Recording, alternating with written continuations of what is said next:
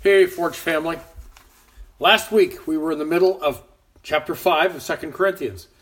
In those verses, Paul wrote about knowing the fear of the Lord. Within the context, we look back to the judgment seat of Christ in the immediately preceding verses. Yes, there will be awe, wonder, amazement, and fear, but not terror. For we will stand before him to have revealed what the Holy Spirit drew out of us in our walk of faith and practice. Next, Paul wrote of the charge against him that he was crazy, to which his response was, if I'm crazy, it is for God. If I'm in my right mind, it is for you. Paul wrote that the love of Christ hems us in, controls us, focuses us. And that focus is that Christ died for all. And all of us who trusted in Christ were with him in his death and resurrection. Our sins were removed, nailed to the cross, and we are now alive in him. Because of that new life in Christ, we no longer look at men and women after the ways of the flesh. We look at them to see if they're followers of Christ or if they have turned away. If we are in Christ, we have dropped the old stuff, the old ways, and we have been supernaturally made as new creations. All things have been made new. This passage of verse 11 to verse 17 was breathed out by Holy Spirit to get us ready for the next passage. Let's pray. Lord Jesus, we come to you this day, this moment, to give thanks for your faithfulness to us. You, Lord, Holy Spirit, and Father God are so good to us. Your choice to lay down your life for us has had deep impact on us, changed us forever. And now we present ourselves as your servants. Oh, Father, as your sons and daughters, we want to begin afresh to display your love and the ministry of reconciliation. What a blessed assignment. Thank you, Lord. In Jesus' name. So open up your 2 Corinthians text to chapter 5, verse 18. Paul summarizes his teaching on the New Covenant ministry up to this verse, setting the stage to impart a ministry platform to the Corinthians and to us. Verse 18 says, now, all these things are from God. So let's pause right there. What are all those things? Well, let's go back to chapter 2, verse 14 and roll forward. I mean, this is Cliff Notes, okay? This is a fast overview of all these things in the New Covenant ministry that have come from God.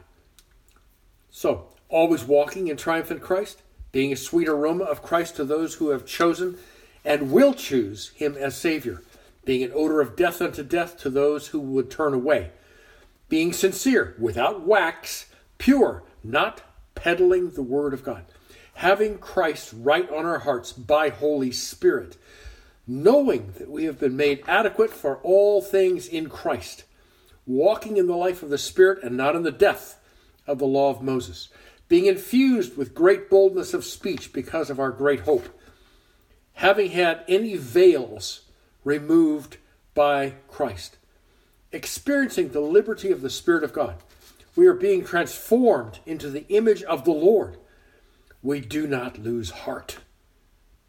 We display the truth to every man's conscience. We do not preach ourselves, but Christ Jesus as Lord. We have been given the light of the knowledge of the glory of God in the face of Jesus. We have a treasure held in earthen vessels.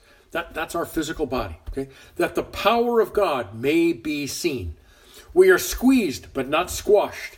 We are bewildered, but not befuddled. We are hunted down, but not abandoned. We are knocked down, but not knocked out. We always carry about the dying of Jesus, that the life of Jesus can be seen openly. Death works in us, but life in those to whom we minister. We have the same spirit of faith as Paul and King David, so we speak out. We know we will be raised up to be with Jesus and be presented to the Father. We do not lose heart, for our inner man or woman is being renewed each day. We experience light afflictions so that a tonnage weight of glory will be poured over to the Father. We look at those things that cannot be seen rather than what can be seen in the natural. We know that when our earthly tent, and that's our body as well, when our earthly tent drops in the dust, we will be clothed for eternity and for heaven. We are of good courage. We know that the Father gave Holy Spirit to us as a pledge that he will keep his promises. We walk by faith, not by sight. Our ambition is to always be pleasing to the Lord. We look expectantly to the judgment seat of Christ, where our lives will be examined. We know the fear of the Lord, and with that in mind, we set out to persuade men. If we act crazy in the eyes of the Lord, it is for God's sake. We died with Christ and have been raised with Christ to a new life in him. We no longer look at men and women in the natural, but in the supernatural. Our old ways have been dropped, and we are new creations in Christ. So those are the things that Paul said, now all these things are from God. So that's a summary of the New Covenant ministry teaching right up to today. The passage then continues, who reconciled us to himself through Christ and gave us the ministry of reconciliation. Now all these things have laid the framework for a ministry of reconciliation. Now again, to reconcile is to bring back disaffected, broken relationships to a face-to-face meeting in peace. I've used this illustration before, but here we go again. Take your hands, put your palms together in front of your face. Let your left hand represent God the Father, and your right hand represents mankind. In the Garden of Eden, God met man face to face. That was with Adam and Eve. They would walk in the garden in the cool of the evening. There was fellowship there. There was love and honor and union. And then, at some point, Eve was deceived by the serpent, but Adam rebelled against God, desiring to be like God, and ate the fruit that the Lord said was never to be eaten. The result was man sinned and turned away from God. Your right hand turns it back, turn it back, your right hand turns its back on the left hand and moves away. God, not able to look on sin, not able to relate to sin, turns away from mankind. Your left hand turns its back too. The difference was that God did not move away. He did not abandon mankind. He kept pursuing mankind. He had already set in motion before time and creation order an agreement, a covenant with the Son, Jesus, that Jesus would be the Redeemer to pay the price of sin and allow God to turn back to face mankind, calling out to them to repent and come home. Now, turn your left hand back to face the darkened, alienated, sin-rattled right hand that it represents mankind. What God longs for is to be reconciled to mankind by the blood of Jesus so that we all can turn back to face with him. When we call on Christ as Savior and Lord, we turn back to face God and are restored to fellowship, love, honor, and union. Our own sin was not a matter of misunderstanding that could be easily corrected, but rather a rebellion that was incessant. We, too, needed the blood of Jesus to make a way back to face with God. Paul uses the word reconcile 9 times in his epistles. It's a big deal to him and to the Father. God did not need to be reconciled. We did. We have been cleansed of sin and restored to a face-to-face relationship with God. But that is not all. The rest of the verse says, God gave us the ministry of reconciliation. That service to God, that ministry to mankind is where we demonstrate being made face-to-face with God and how good he is. it is also where we use great boldness of speech, wrapped in God's peace, to explain that God wants people back face to face. And he's already made a way. As Sean Foyt said in Sacramento, maybe 2-3 weeks ago, he said to 12,000 people spread out in front of him here in California, there are not 5 ways to be saved. There are not 4 ways to be saved. There's not 3 ways to be saved. There are not 2 ways to be saved. It may sound politically incorrect, but there's only one way to be saved. It is through receiving the finished work of Jesus on the cross on behalf of yourself.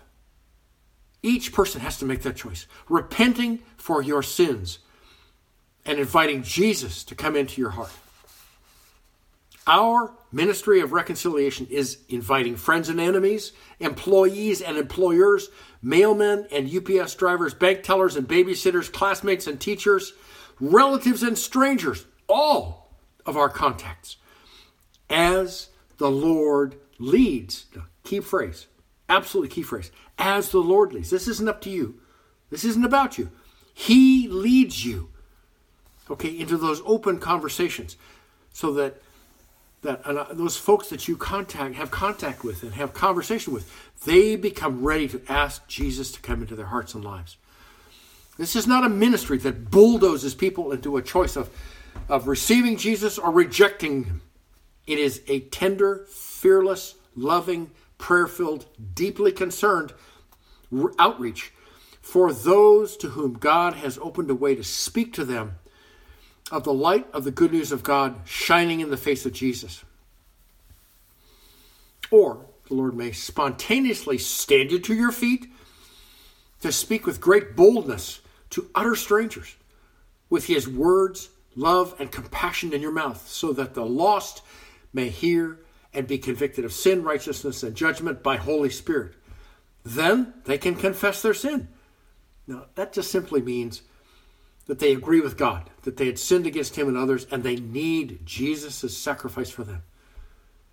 See, then they can flood to Jesus.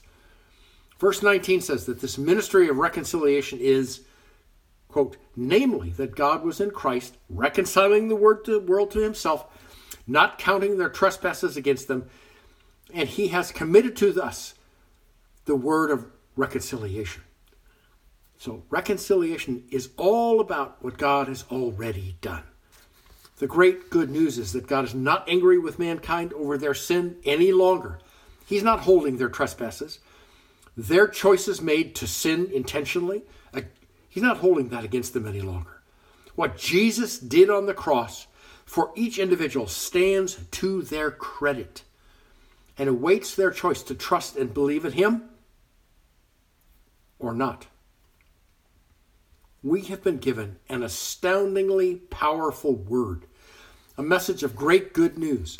That message is not, catch this, that message is not to call people to make peace with God. God has already made peace available to mankind in Christ.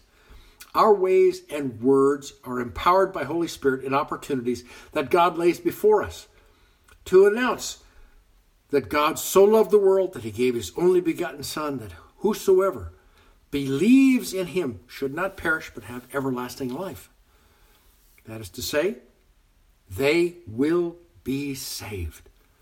The, quote, word, unquote, that we have been given is imbued with, is flooded with his power, his purity, and his love. That, quote, word, unquote, is not about us. It's about him. He overrides our limitations and makes us limitless. He addresses our fears and makes us fearless with this word. We wear it in joyful, proud appearances. Right there it says fearless, limitless. Mark it on your t-shirts. Wear that around. Verse 20 gives us the results of that word. Therefore, we're ambassadors of Christ, as though God was entreating through us. We beg you on behalf of Christ, be reconciled to God. Do you sense the loving urgency and passion of Paul speaking God's invitation Further, Paul says we are ambassadors for Christ. We drive around the Bay Area, and if you look frequently, you'll see cars with license plates that say consular service. These are members of an ambassador's staff or that of the country's consular offices in San Francisco, Oakland, or San Jose. Living around us are ambassadors from other countries. In Paul's day, an ambassador was a fully vested individual that not only represented Rome or Greece or Scythia, but who was charged to enforce that nation's policies and values. These were immensely powerful individuals whose lives were to mirror that of their nation. They were charged to never, for any reason, embarrass their nation or cut corners on their orders.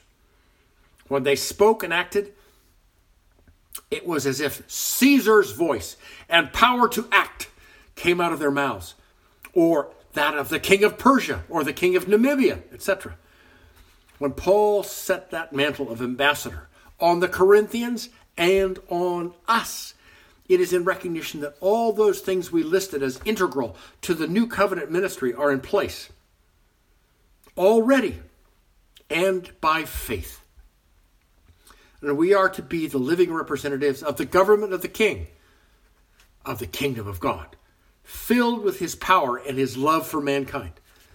Paul continues to write that being such an ambassador is to act and speak as if God himself was entreating, calling out with urgency through us. And what we say and do is, we beg you on behalf of Christ, be reconciled to God. Now, Paul wrote it as an imperative, an order, a command. Receive the reconciliation that God is offering.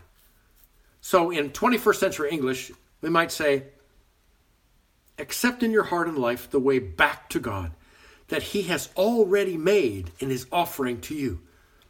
How do lost people do that?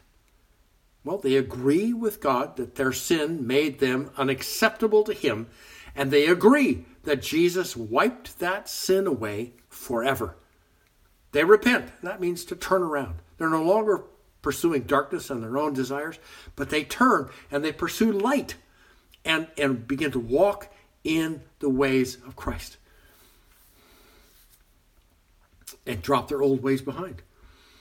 And they invite Jesus into their hearts. They bow before God, humble themselves before him and say, thank you, God, for your love. Holy Spirit is waiting now to come alongside each one to help them as they learn to walk in kingdom ways. They say, come in, Holy Spirit. Now, if you can, you place yourself alongside of those people to be an ambassador of heaven. You get to say, quote, now you're my brother. Now you're my sister in Christ. Welcome to the family of God in Christ by Holy Spirit. And then you both rejoice. Verse 21 is a further explanation of why and how God acted through Christ to make us the very righteousness of God. Quote, he made him who knew no sin to be sin on our behalf, that we might become the righteousness of God in him. Unquote. Paul flat says Jesus had no experience or first-hand knowledge of sin. Now, he wasn't blind. He could see it, but he knew its consequences. He could hear it, but he never participated. Throughout his life, from birth to the cross, Jesus made that claim for himself in John 8, and then it repeated in Hebrews, in 1 Peter, and 1 John. Christ was and is a moral miracle. And he lived that out in his humanity on our behalf. See, he could not be the spotless Lamb of God who takes away the sin of the world if he was a sinner. 99 and 44, 100% holiness is not holy. It means it's been polluted. And if that was the case with Jesus, he did not qualify to be the Lamb of God. And because of his purity, he could step in as mankind's proxy to take on himself by his choice all the sin and alienation of all mankind. He never sinned, but he took on himself all of our sin as a cosmic burden. and bore it to the cross. In so doing, God made him to be sin on our behalf. That is a mystery and a wonder and an awesome sacrifice for us. God himself had said multiple times in the Old Testament that he rejected, he had no love for the offerings of bulls and goats. Now, do you know what that meant? Sin offerings in Israel had to be made by one who perceived themselves as having become a sinner, totally out of compliance with God. They knew they were sinners. That meant they had to make an offering of a bull or a goat so that individuals could temporarily have their sins covered before God. Whether as individuals or as the nation of Israel, blood had to be spilled, life had to be substituted, and then God could relate to that individual and to the nation. It was temporary, because only the Lamb of God, sacrificed once and for all, accomplished the eternal removal of sin. The amazing outcome of that sin offering, voluntarily offered by Christ himself, made a way for the removal of all sin for all time and replaced that sin with the very righteousness of God in the hearts and lives of those who repent and believe in Jesus as the Christ. My first year and a half as a junior transfer to Cal Berkeley was largely spent trying to fit in. I went to four different Christian groups on and around the campus. And every time I walked out, I went, boy, that does not feel like home. I just can't see myself there. And so I ended up spending a lot of time with those who were away from Christ. Yeah, I had accepted Jesus into my life, but I knew nothing of the power of Holy Spirit to come alongside of me. My personal slippery slope dumped me in a heap on a beach in Mexico for Christmas vacation of my senior year. Nothing had worked in my life. Not relationships, not academics, not any sense of peace with God. I was a hot mess. My expectations of a surfing break from school collapsed when an offshore low-pressure system flattened every wave to a 4-inch little slough of water on the beach. One night, I had a long walk and a long confession period with the Lord. I was done trying to run my own life and repented of all that dreck from life at Berkeley. He received me back, but not without the testing. Testing so as to approve of my faith. I spent a week in the hospital with a global case of poison oak. I mean, I had, my ears were the size of oranges, my eyes were closed. I thought I was going to scratch myself to death. Then they put me in a hammock with barely a diaper on, barely anything to cover my parts, over a large pan, and they would come in regularly with a freezing cold desiccating solution that they poured over my body to begin to dry out the secretions of the poison oak. And I would shake and shiver, and my teeth would chatter, and the itch would stop, maybe for 20 minutes. And then I received my grades from the previous quarter, and that shifted my major from pre-med to marine biology. And then came the crash of expectations that I would be admitted to grad school in that science. That period lasted 3 months, and it was hard. About the time of Easter break, I renewed a relationship on campus with an Olympic steeplechase runner. His name was Bob. You know what steeplechase is? It's sort of like running 2 miles. Something like 3,000 meters, something like that. But every 400 yards or something, you had to go over a hurdle and land in a water pit, in a trap, and then scramble yourself out of the water, run another 400 yards, go over another hurdle, into the water, on and on. Bob was an amazing athlete.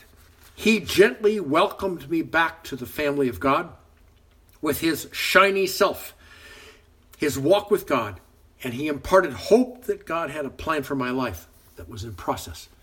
I never turned back. I dropped the old stuff. I learned to steer around it when it came calling again, and went hard after Jesus putting on the new creation that I was.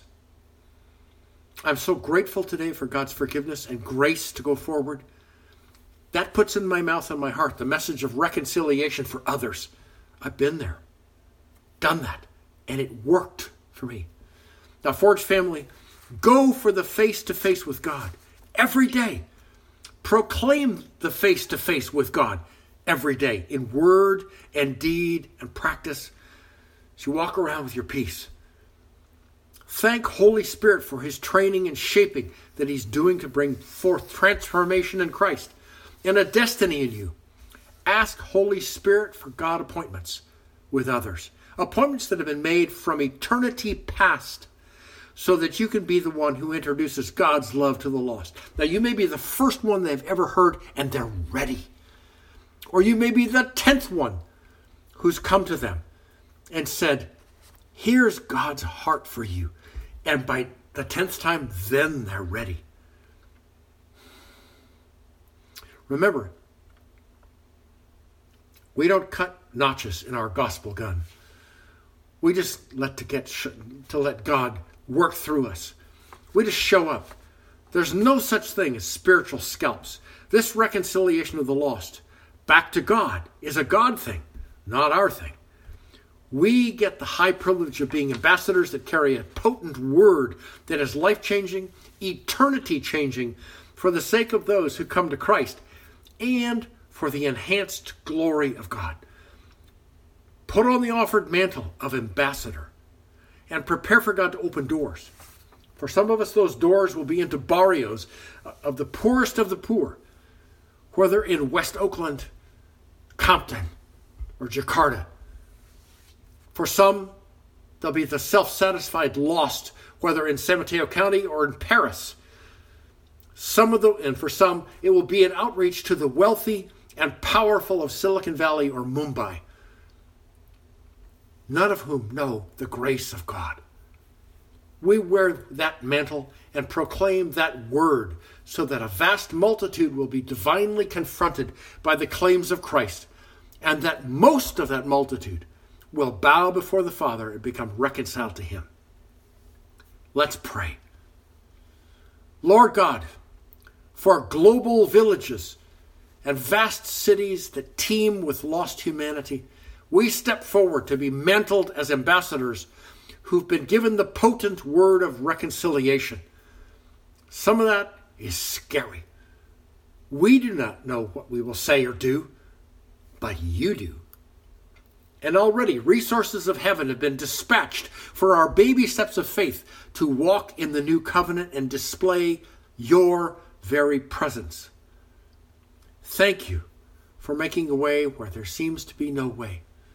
We ask for faith that all of Forge family and all who hear these words by podcast will receive impartation from Holy Spirit to begin to walk as ambassadors into divine appointments.